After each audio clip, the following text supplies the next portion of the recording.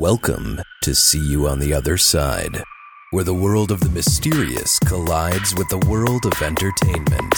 A discussion of art, music, movies, spirituality, the weird, and self-discovery. And now, your hosts, musicians and entertainers who have their own weakness for the weird, Mike and Wendy from the band Sunspot.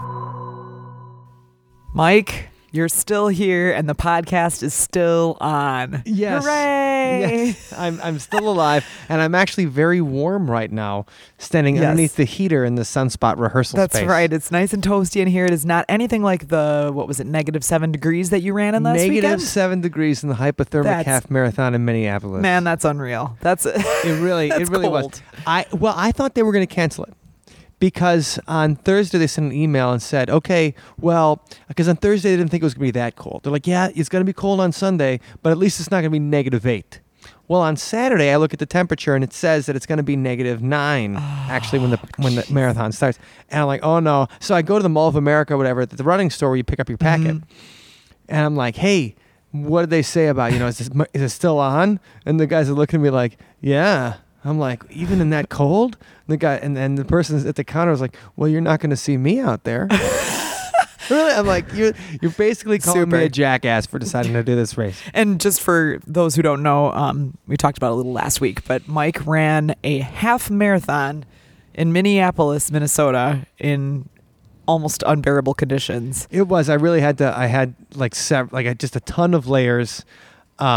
And by the end of it, I looked like a snowman, like the frost hanging off. And I didn't even notice it, but the ice hanging off my beard and my mustache and everything. When I saw that picture, you should post that on the show notes. Yeah, we'll put a link to it on my Instagram. Definitely. OtherSidePodcast.com/27. You'll be able to see it, because when I saw that Instagram picture, I really was like shocked. I mean, that must have been freezing. Yeah, it was a good one. Well, my hands made it through. I put double layers on gloves.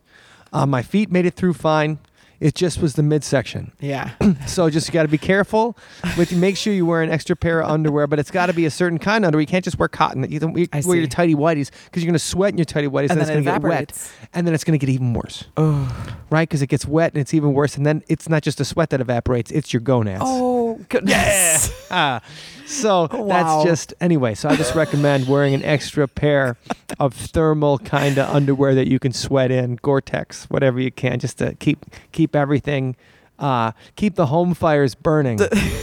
I should say. All right. Well, congratulations to you. I'm very, very impressed. I don't even like walking in -7 degrees. No, it was a good one. It was a good one. And about 1 hour and 51 minutes, which is not what I had trained for. Amazing. I trained for a little faster. I was trying to get, but I was still happy even with all that gear.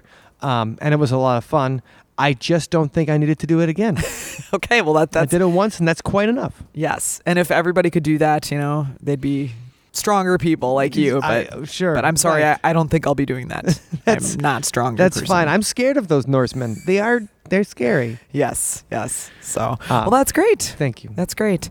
And while you were up there in the cold, I was down south enjoying some nice sun in Florida. Yes, the exact opposite of what I dealt with. In the weird state of Florida. Yeah.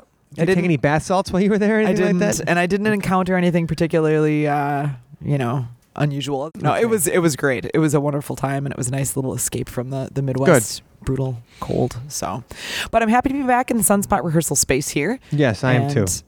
Talking to you today a little bit about. Well, today we're talking with Loyd Auerbach, and Loyd Auerbach he's been a paranormal researcher and a person that kind of leads the charge in academia for parapsychology.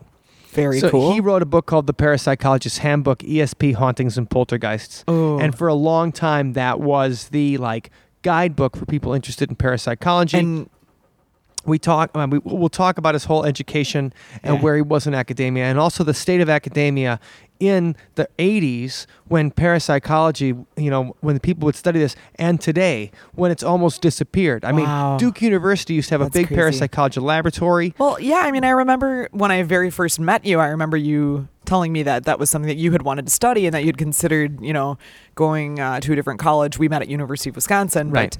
I remembered you talking about that. So that's something that you've obviously And Loyd was the one who made me realize that you could get and that was my backup. I talk about this in the thing that, was that you can go on further education in parapsychology, and his book is what inspired me to think about that. Wonderful. So we talk about that, and he's really an interesting guy.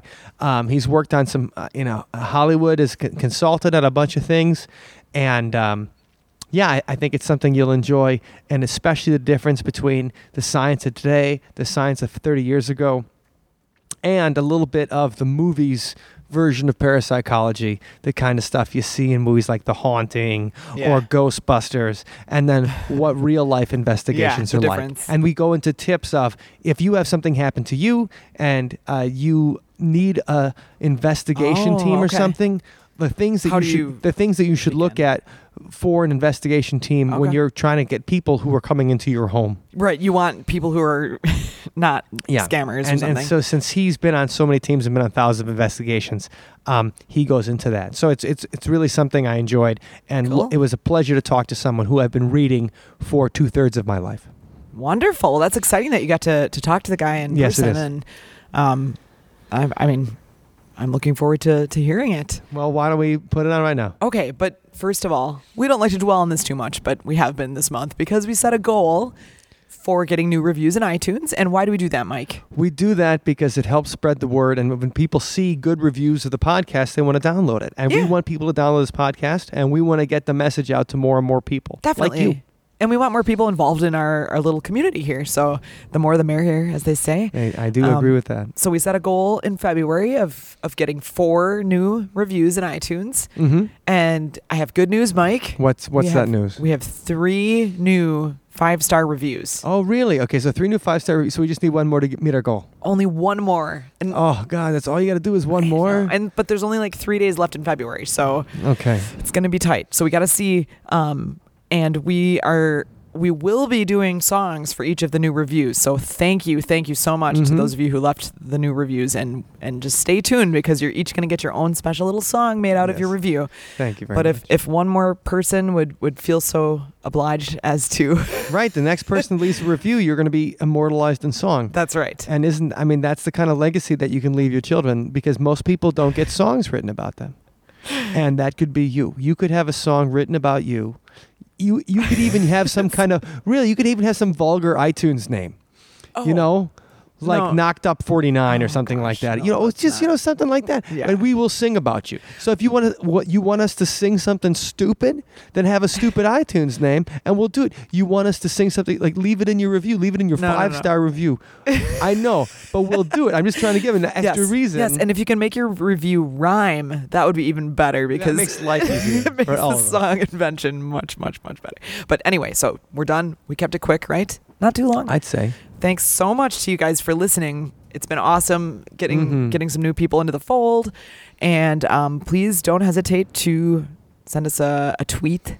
Yes, at Other Side Talk is our Twitter. Yes. And then you can reach me directly at Sunspot Mike, and reach Wendy at Sunspot Wendy. So it's not too hard to find us on the old twits. Yes. So let's talk to Loyd. All right, everybody, today.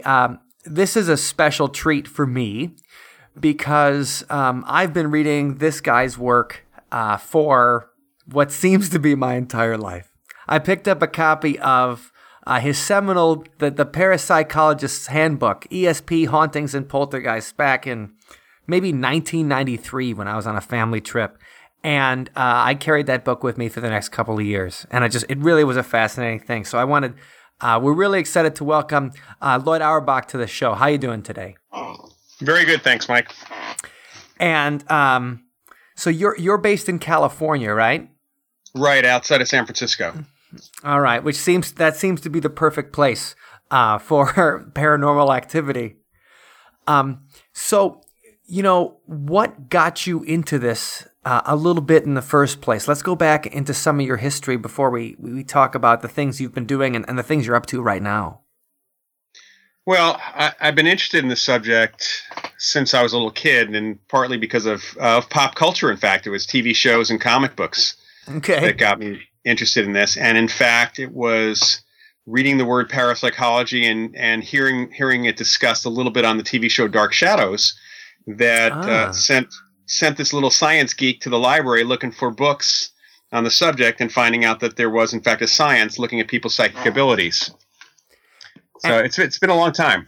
Absolutely. And so when you started getting into it, now looking at your biography, you attended Northwestern?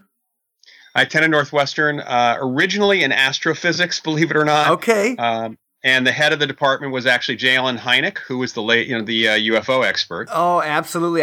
We just had an interview with a guy he's working on the official or the most authoritative Hynek bio right now. So we had a long time. So you got to study under him a little bit. Well, that, and I actually volunteered at the Center for UFO Studies, which was in his home in Evanston, Illinois at the time, that first year. That's awesome. Yeah, he was a great guy. He was a really great guy. But I ended up switching to cultural anthropology, which fit me much better for a number of reasons. And I was very fortunate first to be assigned an anthropologist named Christopher Boehm, who was, as it happens, was interested in parapsychology. I walked in his office, and there's like the Journal of Parapsychology on his shelves.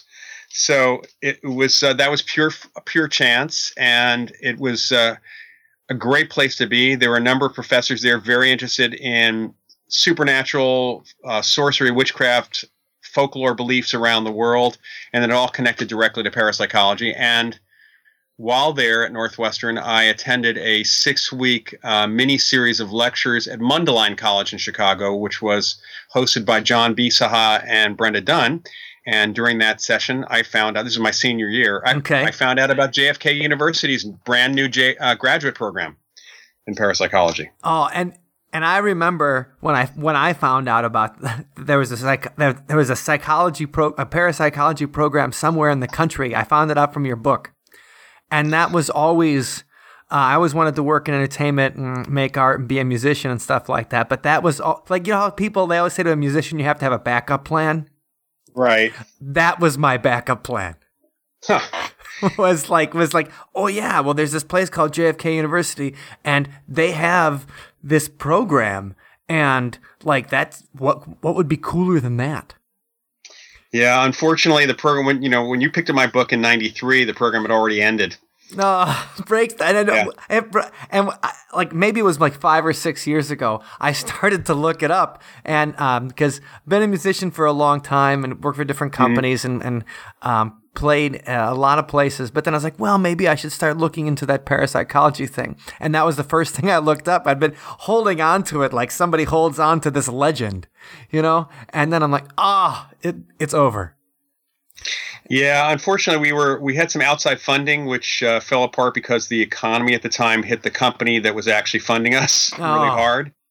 And we also had a university president who came in for a total of about 3 years. He tried to get rid of some programs that were less than mainstream, including ours, and he didn't last very long because that was not an overt agenda that was found out. There's a number of reasons why he left, but sure. It boiled down to if he wasn't there at the same time we were losing our funding, we probably would have survived. But the two things together, meant that the program had just dropped out. It was the perfect storm, and unfortunate for wannabe parapsychology scholars like myself. Yeah. And we've tried Atlantic University, where I'm on faculty teaching online courses, tried to get a new master's program through the accrediting body for online education. Okay. And unfortunately, first they came back and said, we don't want to see a proposal. We want you guys to petition us for a proposal. And then, which was odd to begin with. And then they just basically, after we're not even sure how well they considered it. We had a really amazing petition, which included letters from Nobel laureates and scientists and scholars and other people who supported the idea of a program. They pretty much turned it down, saying it was too controversial. Oh, well, and that's, I feel that now the fight between, or, the conflict between, science, atheism, and more, parapsychology, philosophical studies, things like that. I think there's there's a further gulf between them that there's been at any other time. And when I think about like the 60s and 70s, it seemed that's when more of it was getting together. Like that they were saying like, okay, there's something to this in the science part of it, and let's see if we can go down that hole. Yeah, that's, I think, probably until maybe the late 80s, early 90s, academia was not so closed off. I mean, these days, if you're in academia and you mention that you have an interest in the subject, unless you immediately say to debunk it, unless you immediately say you're going after those guys, right? You're going to be derided. People will say that will start considering the rest of your work potentially woo-woo. People have lost their jobs. People have not gotten tenure because of that. And people have been uninvited to scientific conferences, even though they've been, every other bit of their work is amazing. I know of one Nobel Prize-winning physicist who was uninvited to a physics conference and the reason was cited, was his interest in the paranormal. And even though that had nothing to do with his work directly. So there's this academic prejudice, and so much of it has been fomented by the organized skeptics. Right. And their continual, a lot of them, they claim to be skeptics. They're actually true disbelievers as much as some of the fundamentalist religious folks are true believers. They just, the very fact that they call this stuff woo-woo without even considering that people might actually have an experience that's maybe not paranormal, but could be real in another way. Absolutely. Is crazily unscientific. I mean, the whole thing is unscientific, actually. Well, it's like saying that everything that Isaac Newton did in physics, it's like, oh, forget that because he was also into alchemy. Right. Exactly. That's exactly right. Whether we're right about what we're studying, in other words, what's going on in people's experiences or not, it is unscientific to say that to just write those experiences off without actually studying them. Because tens of thousands of people, if not hundreds of thousands in the United States have experiences, if not millions, every year. And over this last century, we have millions of experiences on record. And there's something going on. And this doesn't all have one single explanation. They like to say it's mass hypnosis. They like to say, oh, these people are mentally ill. Right. There's just not one. You have to study these experiences to find out what's going on, and to say that they're not worthy of study or to disagree with the approach means that for the latter, if you disagree with the approach, you really should then have your own approach and study them. Well, right, because saying it's woo-woo, that's like taking someone's experiences and just completely dismissing it offhand. Like just saying, well, right. Yeah, something happened to you, but since it does not fit into my paradigm of what I believe the world is, I don't even want to look at it. It's like saying it's Hitchhiker's Guide to the Galaxy, right? They have the bug bladder beast of Trawl where it says if you put the towel over your head and say if you can't see it, it can't see you. That's what they said. The creature was so dumb, that's what it believed. And right. It's the exact same thing that, like we're not even going to pay attention to it. We're going to wear the blinders. And I do think that gulf, it does disconcert me. And, I really thought that when I read your book, it really was like a completely different perspective for me, because it finally was somebody taking a look at studying these phenomena with a scientific eye versus, not that there's anything wrong with the spirit, from a spiritual perspective or, people have a religious perspective, but it was looking at it from, okay, let's try to figure it out in a way that's repeatable, that we can document, let's investigate this, in a way that has some, science to it, has some kind of a way where we can try to explain this with at least the limits of our knowledge. And I appreciated that, and I think that's something that we're really missing right now. Because the idea, when you talk about there was a parapsychology program at JFK University, and this is in the 70s when you went over there for the first time? Actually, the program started in 77. I got there in 1979. Okay. And then I think the program was officially ended in 86, 87. And then I think we graduated our last student in 89. Although after the program stopped, the title of the degree changed. to something else. It's like higher consciousness studies or something like that. It was interdisciplinary consciousness studies is what it was at the time. And but just the idea that existed in the first place, I think, would blow a lot of people's minds today. So you went over there in the late 1970s, and when you got there, I mean, what was it like? What was the life of a parapsychologist like at the university in the early 80s, late 70s? Well, I mean, we were the program. I think I don't know. There were maybe 20 up to 20 people, 15 to 20 people in the program at that time. Okay. I think the most we ever had was about 30. I was there for 2 years. Not everybody finished in 2 years, but myself and one or two other students did finish in the 2-year program. And it was different than my Northwestern experience because, grad school is different, number one. And JFK primarily has catered to adults already out of school. So even today, our average age at the university is 36, 37. So these were all classes in the late afternoon and evening, and that was a different thing for me, But we did a lot of work. We actually had a lab. We had a small building where we did some ESP and psychokinesis experiments. Okay. One of the first classes I was taking was a field investigations class. And so I started, the first case I ever did was October of 79. So it was really only about 3 weeks into my program that I even went out ghost hunting at that point. And we got together a lot. I mean, this was a time when a lot of us were younger. And so we'd stay up till midnight after a class was over at 10:15. We'd go out for drinks and chat about the course. And sometimes John Palmer, who was our main professor and department chair, would be with us, as would some of the other instructors who would be brought in from other places. Well, I got just to meet a lot. Yeah.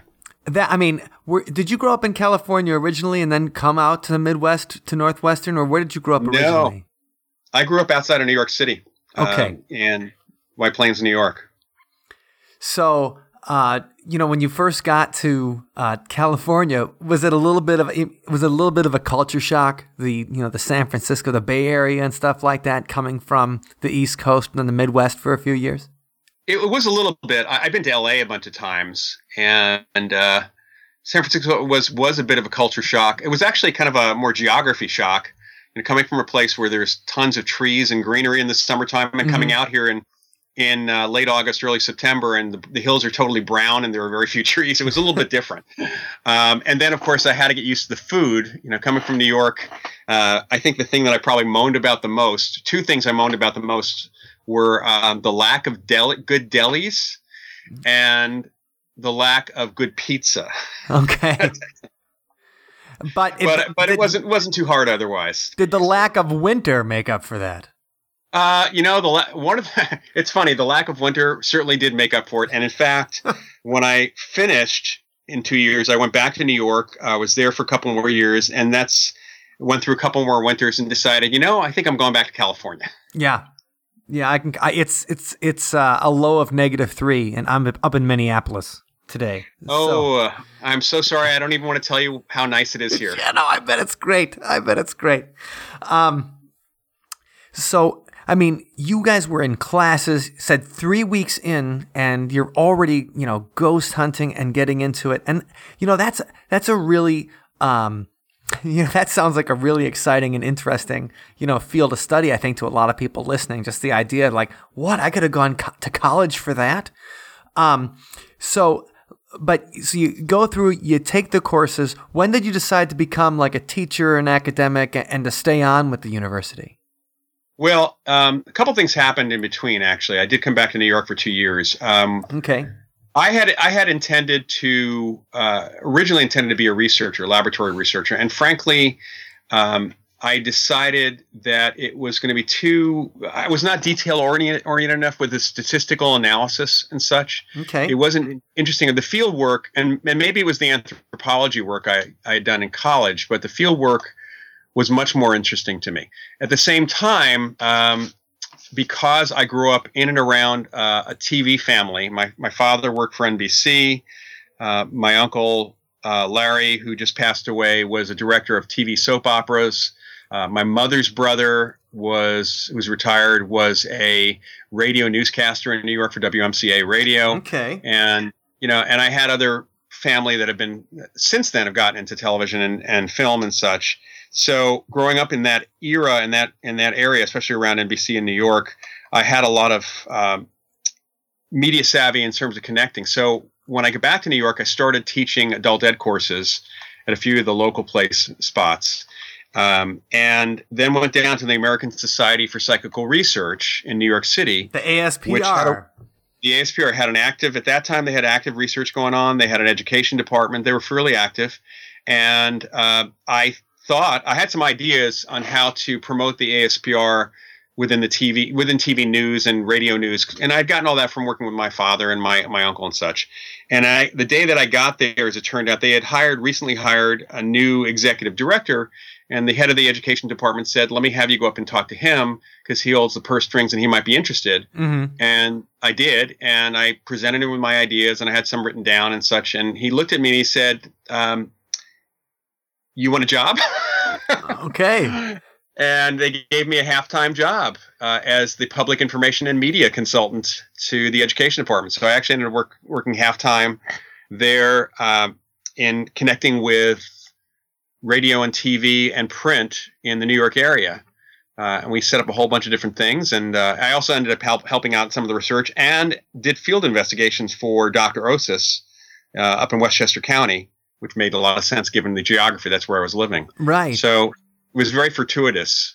And the JFK job came up towards probably spring of '83. I was frankly having some frustration. We all were in the education department with some projects that I had proposed that literally would cost almost nothing. We wanted to do a documentary about the ASPR and its history and current research. And I had, free camera, free editing. Everything was free except for the tape stock because of my father and one of my brothers and a couple of other folks I even had a narrator from NBC radio. Wow. Okay. And the board, let's just put it this way, they frustrated. The budget was $100. And they didn't want to, even if it was free, they didn't want to go ahead until they saw an actual script. And when you're doing a documentary, it's kind of hard. You can have an outline. We had the outline, but they actually wanted to know what questions and what responses everybody would have. And I said, how do you do that without doing the interviews? Right. So at the time, I was talking to one of my fellow graduates at JFK, who was now the head of the department at JFK, and she said, "Well, we have some grant money from the company that's funding us, and we're trying to figure out what to do with it. So, would you want to come out here and do what you're doing for the ASPR, but do it for us?" Okay. And so the job came up. I just said goodbye to the ASPR and goodbye to New York, and I came back to California and stayed. Well, I think that's a great lesson, because people will say, they'll be like, well, do you know anybody who actually has a career in, doing paranormal stuff and investigations or anything like that? And a lot of people, like you were just talking about, like you went to school for parapsychology. You're one of the few lucky ones who's able to get an accredited degree in parapsychology. And yet, your entree into getting into the industry was really having some ideas, being proactive, going to the headquarters and showing up and saying like, hey man, I've got a bunch of ideas for you. What do you think? And then they see a guy that's a go-getter, that's connected and that's got some education and isn't a loony. I don't mean to insult. You've met a lot of people. Oh, I've met a lot of loonies. Right. So you know exactly what I'm talking about. So when you see somebody who's science-minded, got a great idea, and is willing to work, that's probably pretty exciting to a lot of people who are involved in this, because sometimes you'll talk to somebody for a while and be like, okay, this guy really gets it, and then they'll say something that's so completely far off the deep end. You're like, okay, now hold on a second, you lost me there. So I think that's really exciting. That's just a good lesson in how you get into things like this, is that you work hard, you bring ideas, and then you go to where the action is. Yeah. Unfortunately, I'd like to be able to go where the money is, because that really hasn't happened in our field. Right. But there's inherent value in it. Oh, yeah. And so sometimes that's the compensation. But so, is when I reading your biography and stuff like that, one of the things you talk about, and this is shortly probably after you joined the JFK staff, is that you were a consultant on a television show that I thought I was the only person in the world that remembered. Like maybe me and my sister. My sister and I are the only people in the world who remember the show Shadow Chasers. Yeah, that was really. I love that show. I love that show. Me too. I have some. I have video. I have all the episodes actually. And isn't Dennis Dugan from that show now? He's like a major director. Like he directed a bunch of Adam Sandler's films. He's doing great. Yeah, he is. And that was a fun show. I thought the pilot was really, really well done. And I was so happy to have heard from Ken Johnson. They flew me down to LA and spent a day with the writing staff kind of going over things. And, I'm kind of an uncredited consultant to that, but it was definitely a great experience. And I love doing that kind of thing. In fact, I do offer script consulting services these days, although I haven't had a lot of takers over the years, but we're trying to get me back into Hollywood and film and television for the scripted stuff, not the reality shows anymore. I kind of, frankly, have given up on them. Well, we should talk about that in a minute. I mean, and so for the people listening, okay, and the people listening probably haven't seen Shadow Chasers, but this was a show on ABC, and maybe there was. It came out, like, it must have been in development before Ghostbusters, but it came out afterwards.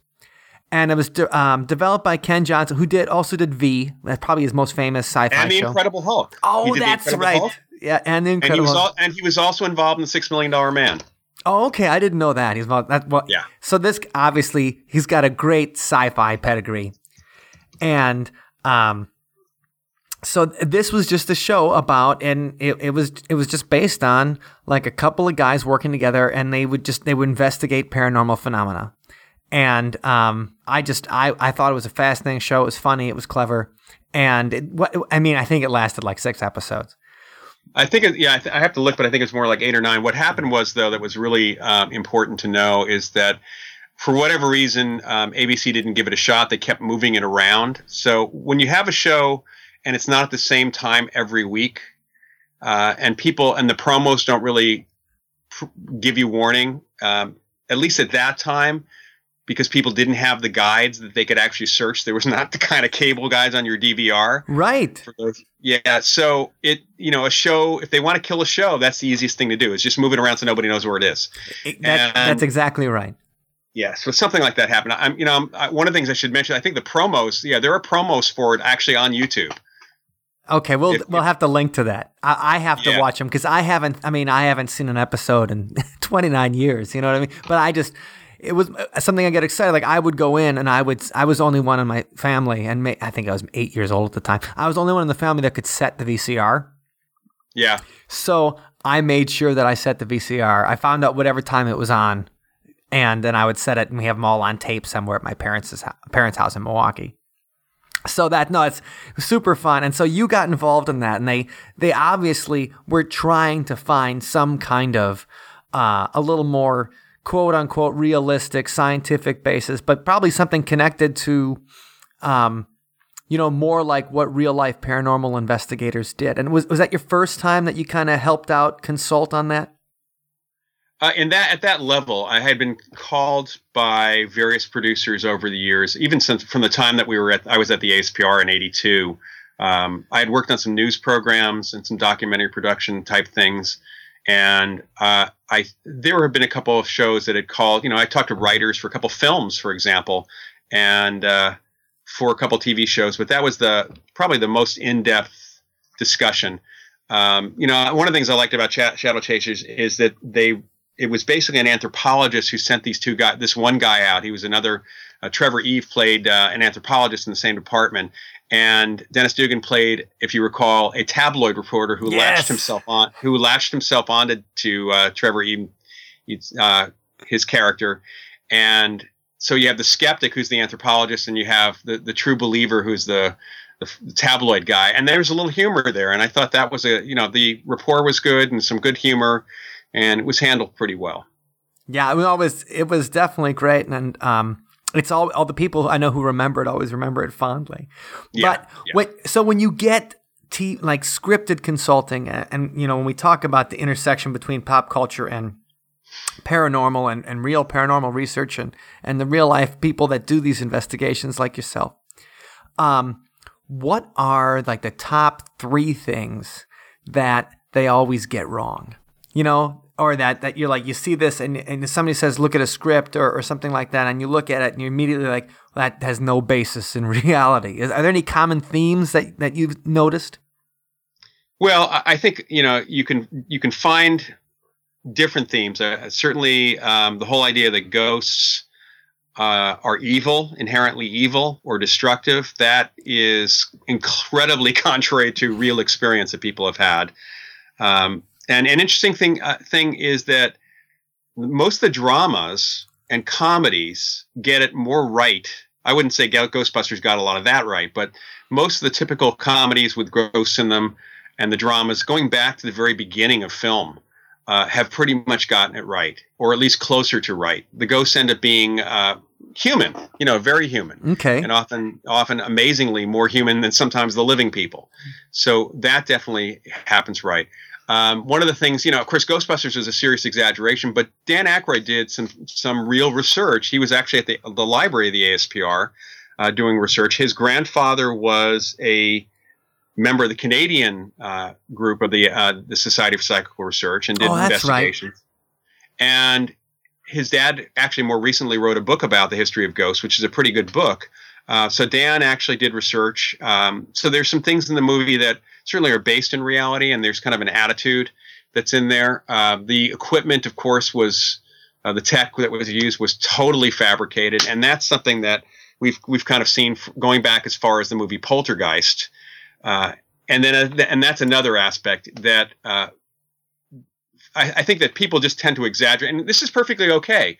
It's okay to exaggerate abilities. That's what science fiction. That's what science fiction and fantasy are all about.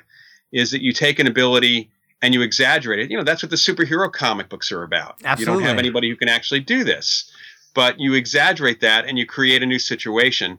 But you have to be aware that you are in fact exaggerating, and putting that kind of like shadowy, evil spin on things. Sometimes is a great for dramatic effect. One of the best ghost movies is actually the movie Ghost, and I found out after the movie was out for a while that the screenwriter actually had used my first book, that ESP Hauntings and Poltergeist, and one of the books by D. Scott Rogo, who was one of my teachers and a colleague, had used those 2 books as a lot of the basis for the behavior of the main character and a lot of the activity and things like that. But the one piece of dramatic license that was taken in that movie was the shadowy figures taking the bad guy ghosts down into the ground. Yeah, that was terrifying, when they ripped Tony Goldwyn down and drag him to hell. Oh, yeah. So that's never been reported. Okay, good. It was a really good dramatic license because you wanted to show that there was a consequence for being bad. And I think that that's perfectly okay. So when people say they want me to look at a script or talk about what's going on, I'm not going to nitpick it and say it all has to be exactly real. We want to start with the real thing and exaggerate it properly. Sometimes it goes haywire. If you remember the movie The Entity with Barbara Hershey. Absolutely. But based on a novel by Frank DiFilippo, which was based on an actual case that 2 of my buddies, Barry Taff and Kerry Gaynor, did. Oh. It was a poltergeist case, and a poltergeist involves a living person being the source and cause of all the activity. It was a very extreme poltergeist case where there was a lot of activity being witnessed by a lot of people, including some light effects that appeared in the air. But there was no outside entity. The entity was actually from within herself. And in the novel, I think, I talked to Frank DiFilippo actually before the movie came out and after. He exaggerated a lot because he was writing, he was fictionalizing it. Right. And then the movie took it like way to the sexual extreme, and then put in something that people to this day have asked me, did that ever happen? And that was trying to freeze the entity in a mock-up of the woman's house that was built in a gymnasium at UCLA, to freeze it with liquid helium. Right. And talk about not being real. There is no university on the planet that would potentially sacrifice athletic equipment or a location like a gym. Right, for some paranormal investigation. Well, and then it's not even the paranormal investigation. That would have been one thing. But freezing something, using liquid helium, which could seriously damage everything, not to mention the legal department of every university would never let that be used where the human being could be in the path of that. That's incredibly negligent. So from a reality standpoint, that was actually more unrealistic than the shadow ghost taking Tony Goldman down into the ground. Well, I think you mentioned poltergeist, and I think this is something we should kind of explain right away, because I find that people not really understanding what a poltergeist is as compared to what we would think of as a ghost, right, or something like that. So can you explain what a poltergeist is for me, please? Sure. It's a label on a situation where physical things are happening. So things are moving, breaking, shaking. These days we get a lot of reports of electronics going kind of haywire. We might have wrappings in the walls, but they're all purely physical events. And with the most rare exception, no ghosts are actually seen or heard or felt. Probably the best pop culture reference for people is not the movie Poltergeist, but rather the movie Carrie is a much better. So think of a poltergeist as an unconsciously driven telekinetic temper tantrum. It's a stress relief valve is what it really is. And so when we investigate, we're playing detective as much as anything else in those cases. It's actually a little bit more interesting. Poltergeist cases to me, much as I'm really interested in and excited by some ghost cases, real cases of apparitions, at least in the poltergeist case, I really get to play detective. And that's a really cool thing.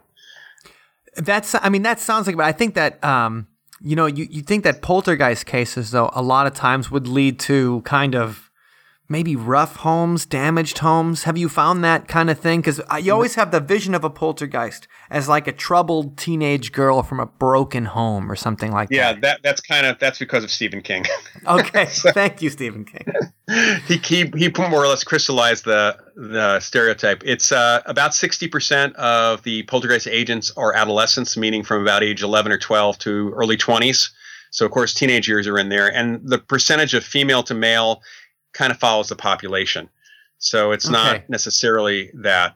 And I've had poltergeist agents as old as 80. So we rarely have that kind of destruction. Certainly, nothing close to what you see in the movies. And we do occasionally get like bursts of water. I did have a case here in the Bay Area where there were water bursts that were being witnessed, and it's almost like somebody was manifesting blobs or water balloons right below the ceiling, and they would splatter in every direction. So they actually had damage on their ceilings that the insurance company did pay off on, but then put an exclusion. The insurance company then put an exclusion in the policy going forward against poltergeist activity. So okay, so no acts of God and no poltergeist. No poltergeist. That's right. No ghosts or poltergeists. We do have things breaking. There have been people who have reported in some of these poltergeist cases that their hard drives get fried. So there is some that kind of damage, but it's not the kind of things flying around. Knickknacks get broken sometimes, but not major things happening. Well, and I've got a million questions I want to ask you, but I think I need to direct this towards investigations, I think, because I think that's where we're moving in the discussion. And when it comes to how many investigations do you think you've been on? Unlike a lot of the ghost hunting groups, we don't keep a number, but it's over 1,000 at this point. And that's over 30 years, of course. Right. It's not like in a couple weeks. Yeah, and some of them are very, very brief, and if I were to include, just kind of pre-investigation phone calls where we can figure things out, it's a lot more than that. But, and I say it's over 1,000, and it may just be, 600 or 700. I don't really know. No, but that's been, investigating strange phenomena, has been your life. And, what do you think is, especially with the infusion of all of the haunted adventures, TV shows, and things like that? What do you think is the difference between investigating stuff in the 1980s and investigating stuff in the 2010s? Like, besides equipment and cell phones and cameras and orbs appearing on every single photo in the universe, what are the biggest differences you think that you've seen over the past 30 years? Well, for those of us who are trained in parapsychology, or the people I train myself in my courses, there's not a whole lot of difference. I mean, we know a little bit more about ESP. We know a little bit more about psychokinesis. We certainly have access to more mediums and psychics around the country, because at least there have been organizations such as the Forever Family Foundation, which it's a foundation I'm president of, that kind of helps support and bring out the research work of mediums. And so we get a little bit more volunteer work from those folks. Okay. The technology has changed, obviously, because it's become affordable. But really, the technology that we all use, and even the ghost hunters are using, is really designed. Most of it is environmental sensing, and that's what we're trying to figure out. So we actually know a little bit more about the environment and how it impacts people's experiences. And what's an example of that?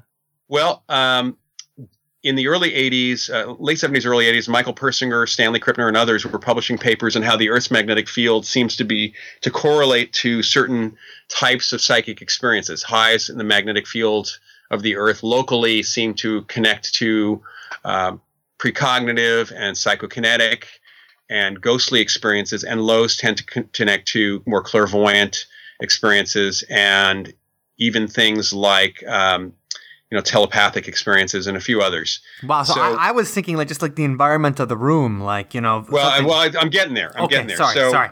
So this actually led to some folks seeing whether or not, like myself, Andrew Nichols, and a couple others back in the early 80s, was kind of wondering, and separately wondering, whether there were generally fields in the area, the local area, would be higher or lower during these investigations.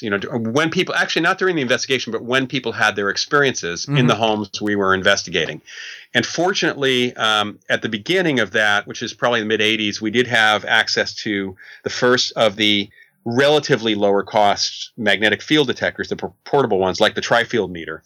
And the thing is that wasn't the same as the Earth's magnetic field. And there were geomagnetometers, but they were still pretty expensive. They gotten a lot cheaper. They're still over $600 typically. Oh, wow. But at least we could bring those in. And we did find, for example, a correlation, not necessarily a cause and effect, but a correlation between where in the home people said that they were experiencing a haunting or a residual haunting. So in other words, a repeating event, not necessarily an actual ghost. Okay. But where they'd experienced that in the home, and an unexplained magnetic field that seemed to be connected to the location and actually got higher at the times that the people were having the experience. So it either could be that the field itself was a causal factor affecting them, or it could be that the magnetic field was caused by the same thing that's causing them to have their experiences. So there's a connection there. And there hasn't been enough, really, there's almost no funding to really scientifically look at that question in the way we'd like. But it's an interesting question, and that's one of the things. We also, have been using temperature sensors, thermometers for decades. I mean, right. Well before digital thermometers. And it's pretty clear that here's another one that's basically been popped up by prop culture, and that cold spots, not real most of the time. Not really a temperature change. And this goes back to a theatrical device in film, where to build suspense, you play with music, but you could also, if you have somebody walking into a room and you want to suggest that there's a ghost or something supernatural about to happen, what could be better than this creepy music and the person, suddenly their breath starts being visible? Right. No, that's always like, oh my God, there's something going on. Of course. And that's not, and people have reported feeling cold, but that's not the same as there being cold in the temperature change. So temperature change is something that's very rare. And we really come to understand that that's not the case. So over the years, what's different between now and the 80s is that we've got some things that we're playing with for the environment, but otherwise, in general, it stays pretty much the same, unless you're kind of looking at the ways that the majority of the ghost hunting / paranormal community does investigations, which is based on those reality TV shows who get it wrong, who've gotten it wrong, and have created a methodology that doesn't even work. And one of the biggest differences for me these days is too many people sending me photographs and such saying, "Can you tell me what this is?" And that didn't used to happen. And that's partly because now there's email. So right, it's easier. That they don't have to make a print and then send it in the mail. Which we did get at JFK. We got those every once in a while. Not as many as we get today. Everybody can take. Everybody's got their camera with them today. Well, when you talk about obviously changing technology, people's changing attitudes and stuff. Have you seen from the people that are, calling in or asking for an investigation or having weird stuff happen to them, have their attitudes changed in what they expect an investigation today from 30 years ago? Because on these quote-unquote reality television programs, there always seems to be, something exciting happens in every episode. Right. Well, there is an expectation on the part of the folks. Some people call hoping that we're not going to do what they do on TV, which is kicking the family out overnight and then the next morning showing them the evidence and then leaving. Most people actually want help. And I've actually gotten calls. We don't get as many calls these days because there are all these other ghost hunting groups. I sometimes get the post-investigation call from someone who said, "We had a local ghost hunting group here. Can you come out? All they did is tell us that there's a ghost here and play some EVP for us. They haven't helped us at all." So, they got their big reveal, but that's all they got. And that doesn't help anybody, especially when a lot of these ghost hunting groups don't even look for normal explanations. And consequently, we go in and find out that there actually is a normal explanation for these things. Right. Including what the so-called evidence that they actually got. So that's a difference. We also get an expectation because of the TV shows that about their phenomena. There are conclusions people have already reached about what's going on in their home. They assume it's bad, even more than they used to, and they use the word demonic and malevolent a lot more because of the TV shows. Okay, so it's like the people that watch. They used to do those psychology studies, and the people who watch more television, with most television's about crime, believe that the crime rate's like 4 times higher than it really is. Right, exactly. And that cops are regularly shooting people or have shootouts with crooks all the time. No, it happens. It's Hunter. It's real life. Yeah.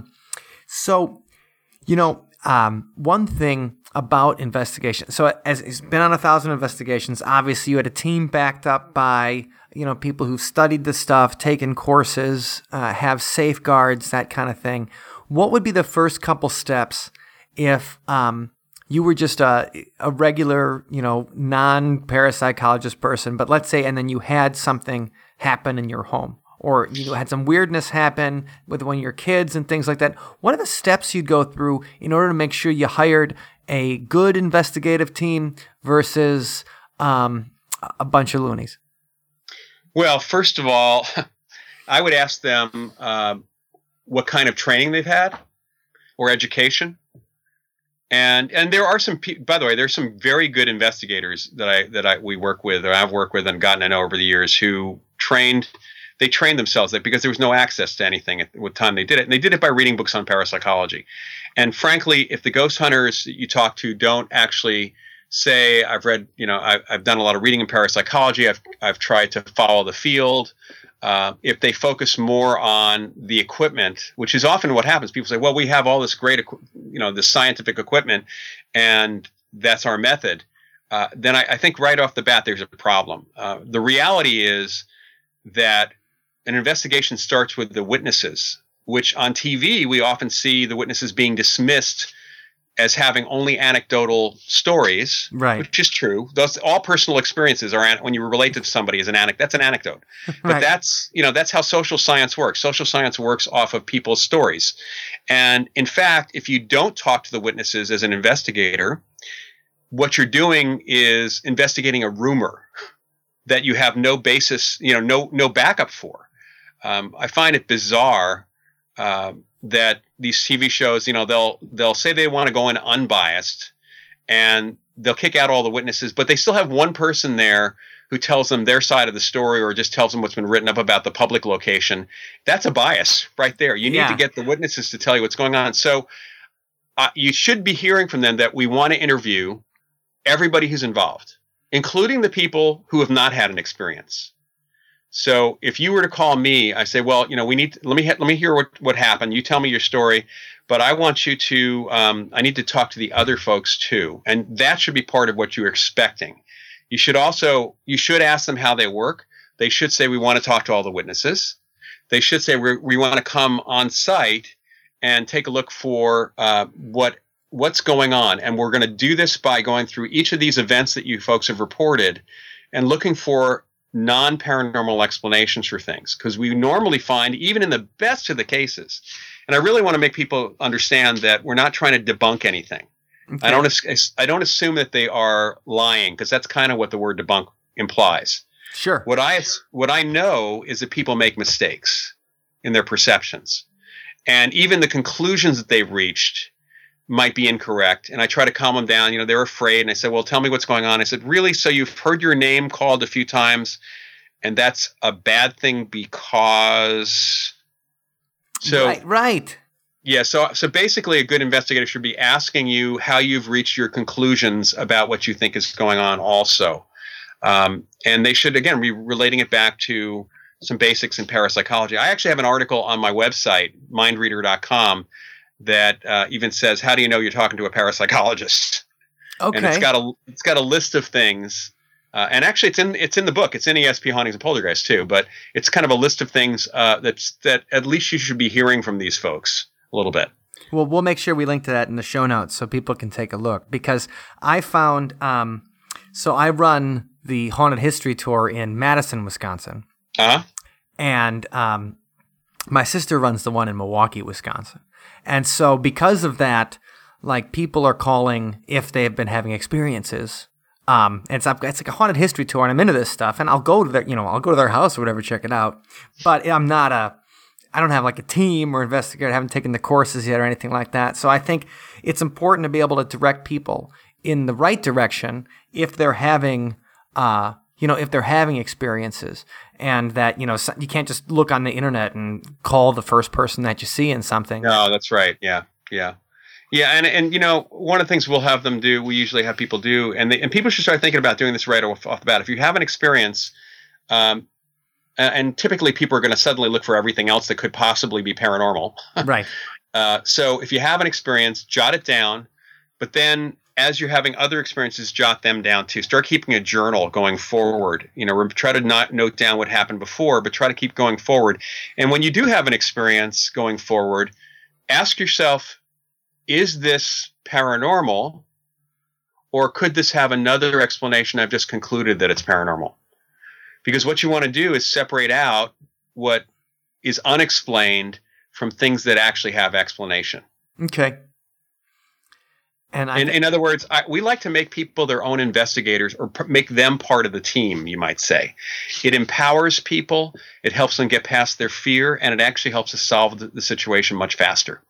Sure, and it gets them engaged, and it gets them closer to it, and I think for people that want to be investigators, and you talked about helping people become their own investigators. For the people who are interested in learning more about this, and reading a book is a good start, but you also aren't you offering some classes, right, that people can take online with other students and a forum and stuff like that, where you can kind of learn with other people as you go. Can you talk about that a little bit before we go?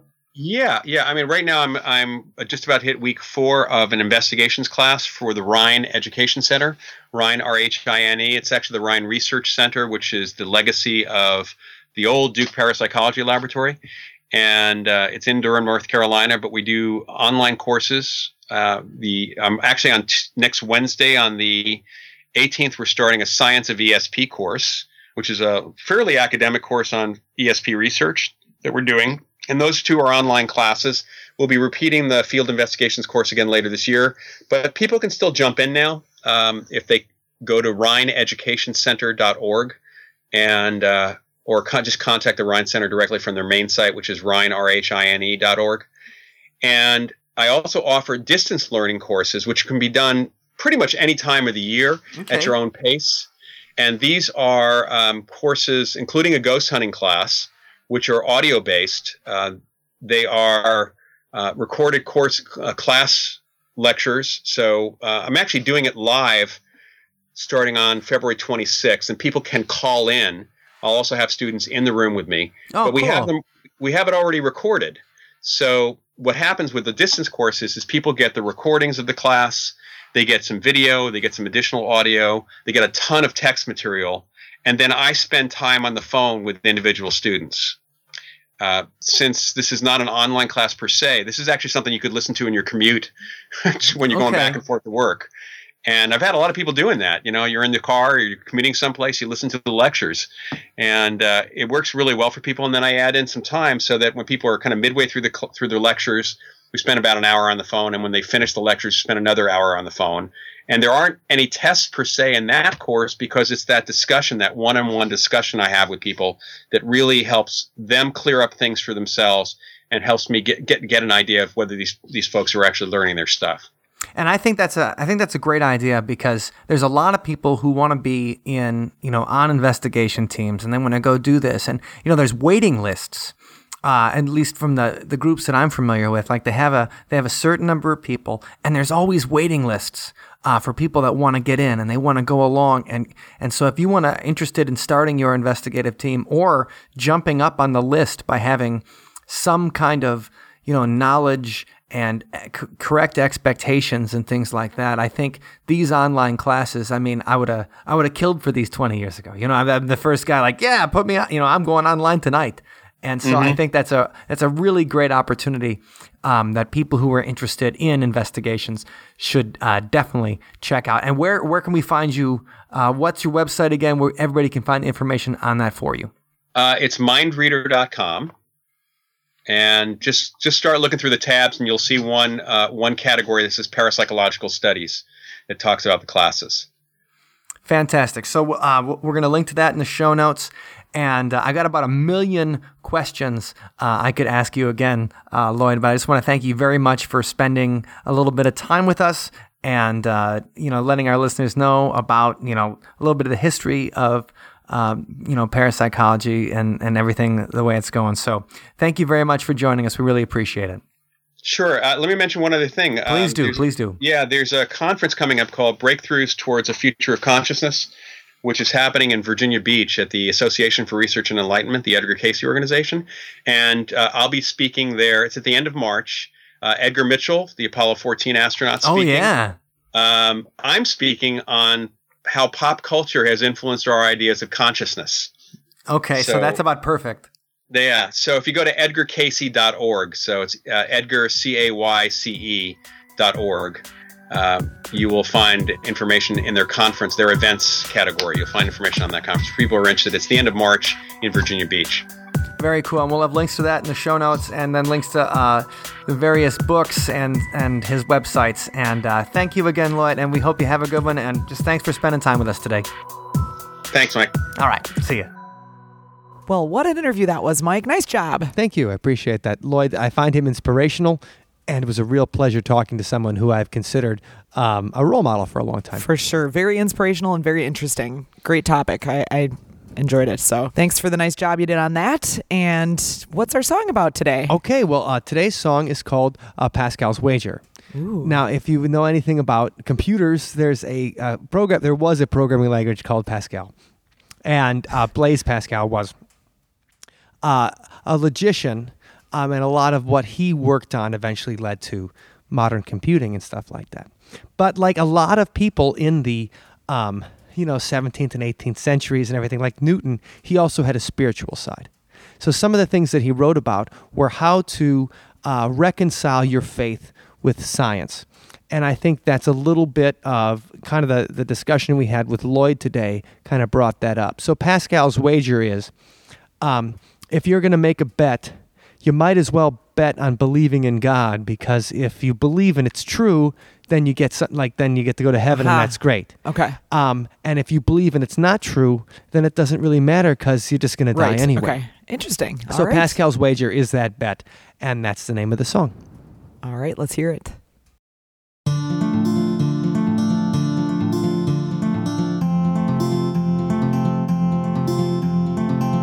We are but tiny inside a world of infinity. All we have is our reason to make us better than the beast. Haskell was a gambler who wanted to believe. Haskell made a wager on the souls of you and me. And if you win, you win, you win it all. And if you lose, you lose, and it don't matter anyway. With so many things I'll never know, but even brighter stars must lay down their cards when the ferryman calls. I was born a cynic, but I'm willing to take my chance that the universe is big enough to be more than coincidence. We're playing a game that we don't want to admit. All the things we feel that you just can't dismiss. And if we win, we win, we win it all. And if we lose, we lose, and it don't matter anyway. With so many things that I'll never know, but the brightest stars must lay down their cards and figure out just who they are when the ferryman calls. You're not a fool to believe. You're not a fool to believe. You're not a fool to believe. You're not a fool to believe. You're not a fool to believe. Thank you for listening to today's episode. You can find us online at OthersidePodcast.com. Until next time, see you on the other side.